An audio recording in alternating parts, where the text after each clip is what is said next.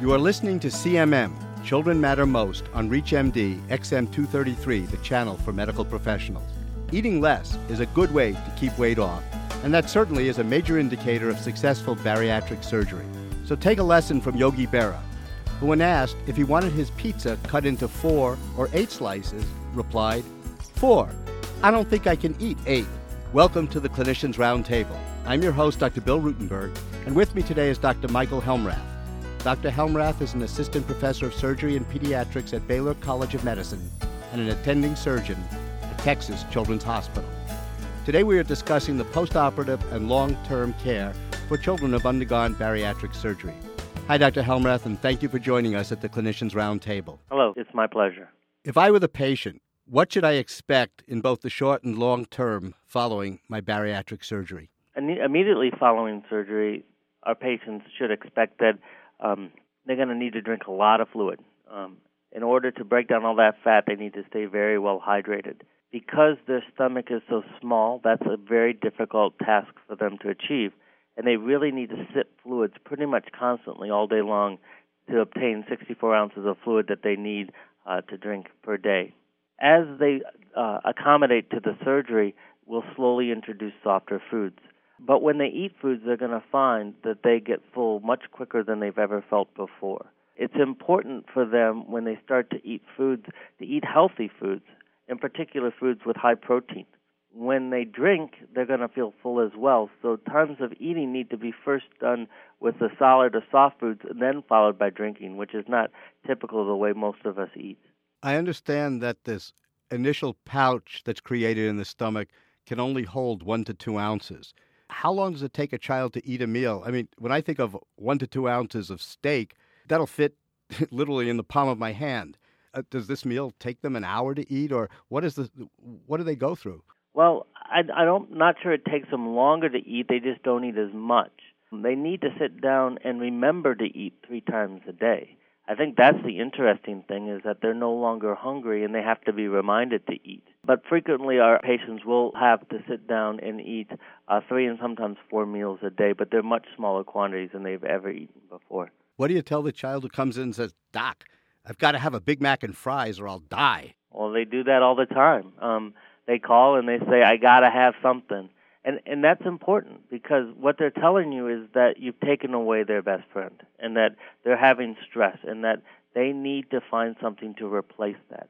And there's certainly many options that they can have, and that there are different food things that they can eat, and that they're going to find that high-sugar foods can cause them to feel very uncomfortable, because those foods can cause something called dumping, which results in cramping, abdominal pain, and diarrhea, because all the sugar is hitting their intestine before it can be diluted in the stomach as it was before. A lot of people believe that's one of the reasons the surgery is successful. So when they say, I need to have some type of food, we need to find them something that can replace it. And that's why the dietitian is very important to be involved, because we need to go through, and every patient's different, and we need to find the things that fills their need or satisfies their satiety for why they called us. What about the after-school snack or bedtime snack? Obviously, snacking can be a problem, and that's usually where a lot of what I call, dense calories can be obtained. And so when they do snack, we want it to be healthy.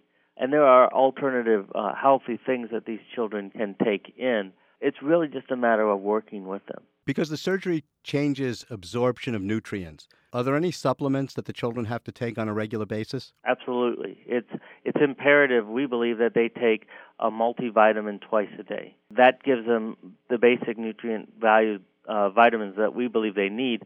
We often supplement that with additional calcium, and a lot of our females need additional iron as well, because they lose the ability to absorb a lot of that because their duodenum no longer sees food. Adolescents are very independent people. How do you achieve compliance? Well, I don't think you can totally achieve compliance in adolescence. I think that's the difficulty of what we do, and that's why you need to have the special support group that's used to adolescents. The key of it is to get the adolescent to understand why they need to do what they need to do and the necessity of taking it. And this comes from not just us, but from support from other adolescents who've undergone bariatric surgery. And I find that most of my patients learned my requirements for vitamins not from me, but because the other people who have had the surgery tell them the importance of it. Tell us more about the support groups and how effective they've been. For us, they've been very good. We are lucky in that we live in a very large city in Houston, and we keep our patients all within, close driving distance. So we meet every couple of weeks, every 2 weeks, and that allows our preoperative patients to not just meet us, but to meet patients who are similar to them going through the same process, as well as ones who've had the bariatric surgery. From that, they've developed many different communication issues. Mostly these kids text page each other and email each other constantly, and that offers a significant amount of support. Do they talk about food? They sometimes do. Basically, they talk about the need to eat food and actually finding a way to replace food. And everyone has their favorite recipe that they love, that everyone needs to try. If you've just joined us, you're listening to ReachMD XM233, the channel for medical professionals. I'm your host, Dr. Bill Rutenberg, and with me is Dr. Michael Helmrath. Dr. Helmrath is an assistant professor of surgery and pediatrics at the Baylor College of Medicine and an attending surgeon at Texas Children's Hospital. We are discussing postoperative and long-term care for children who have undergone bariatric surgery. As these children get older, is pregnancy a problem following bariatric surgery? It is a problem. I think there's nothing that makes a female more fertile than undergoing significant weight loss. And certainly some of our other centers that we collaborate with have seen a very high percentage of their female patients become pregnant. We have avoided that here in that we try and put all of our female patients on some form of birth control pill after surgery. This has multiple benefits. Namely, it controls the blood loss from menstruating, which can be quite heavy after a patient has lost a significant amount of weight, and that can contribute to iron loss. But in addition, these children really have never had relationships, and for the first time, their significant attraction to them is something they may or may not be able to appropriately deal with. And I think that also goes along with the psychological support that needs to be given to these patients because they are quite vulnerable. And I do believe pregnancy in the first year, although there's not a lot of medical problems that have been reported, I think causes a significant amount of stress, and I highly try to avoid it. Is there any evidence whether the dietary restrictions pose any risk to the fetus? So a lot of patients have had children within the first year of gastric bypass, and compared to the population have not found any differences in malformations or pregnancy complications. Yet we do know that many of these patients are so nauseated and unable to keep enough nutrition down that they require hospitalization to maintain their nutritional intake. And so it is something that we strictly tell them they cannot get pregnant for 2 years after surgery. But just like everything else, adolescents have a mind of their own, and fortunately we haven't had to deal with that problem here. What have you learned from your patients that you've taken care of? With respect to the way you practice medicine, your outlook on life? I think bariatric patients are the most grateful patients that you can have. Within these obese children are very, very bright, creative individuals that have not been able to meet really their potential. And every one of them is a much different person after surgery than before. And it's very hard for me to state that in words. It's something that you see on their face and you see in their actions. And it's truly why, we became pediatric surgeons, in that we aren't interested in 5 and 10 year outcomes. We're interested in lifetimes and families made.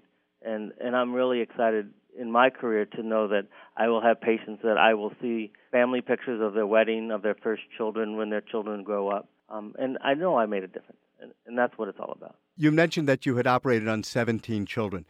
How long is the follow-up at this point? So we follow all of our patients. I've told them I want to follow them for at least 10 years after surgery. Our very first patient we did in May 2004, and so we still stay very close in touch with her. So especially after surgery, there isn't a week that goes by that we don't stay in touch with them. But for someone who's 2 and 2.5 years out, we probably want to make sure that we're touch base with them at least every month. From your picture on the Texas Children's Hospital website, I doubt you have much of a weight problem. But if you did, where would you consider having bariatric surgery done? Well, I don't know. I would say that my waistline is no different than most people. Everyone wants to lose another 10 pounds. I honestly think that, considering bariatric surgery is that when you're addressing your medical comorbidity. And I think that when you go and you choose someone to do your surgery, like anything else, you need to feel comfortable, and you need to know that the support exists not just surgically, but on all aspects of your disease. And so I would only recommend people going to surgeons and to programs where they feel comfortable. And if you don't feel comfortable, I would recommend seeking other caregivers. Are there any questions the patient or family should ask of the doctor? I think the most important thing is to talk to his patient or her patient. This is a very heavily sought-out surgery, and there are a lot of places that provide the actual surgical procedure. But I think that the procedure itself is not the rate-limiting step. So I also think you need to remember, if you're considering bariatric surgery, that it comes with known comorbidities, and that you can't prevent those, but you can treat them better than others, and that your best indicators for how the team works is to talk to people who have had a problem, because they'll really tell you how good the team functions. Are there other centers where people could look for excellent bariatric surgery? For bariatric surgery in adolescents, I believe the places that we collaborate with that do a very good job include Cincinnati, Pittsburgh, University of Alabama. They've all actually put together very similar programs, and I think they have a lot of support. A lot of other places have started, and I think that if you find a hospital in your area that's doing adolescent surgery, you should really just go in and look and see, are they different than their adult patients, and do they have support groups that are structured towards adolescents and not just incorporated with the adult program. It seems like for children, the multidisciplinary team managing their care is essential. In my opinion, it absolutely is critical. Do you have any take-home message for our audience in terms of where and when they should refer a child for bariatric surgery? Well, like I said, I evaluate many children who never need bariatric surgery, but I think every interaction is a positive one, and the patient can learn a lot of things. Our structure to a healthy lifestyle is not only that for children and for bariatric patients. And so I offer to see anyone, even if I believe very strongly that they won't meet criteria. For example, a child with Prader-Willi's family. I want to meet with them because I want to answer the questions as to why they are or are not a good candidate, because I think education is a big part of treating the obesity problem. This has been such an incredibly useful session. I want to thank Dr. Michael Helmrath, who has been our guest, and we have been discussing postoperative and long-term care for children who have undergone bariatric surgery. I'm Dr. Bill Rutenberg, and you've been listening to CMM at the Clinicians Roundtable on ReachMD, XM233, the channel for medical professionals. For comments and questions, please send your email to xm@reachmd.com. Thank you for listening. I wish you good day and good health.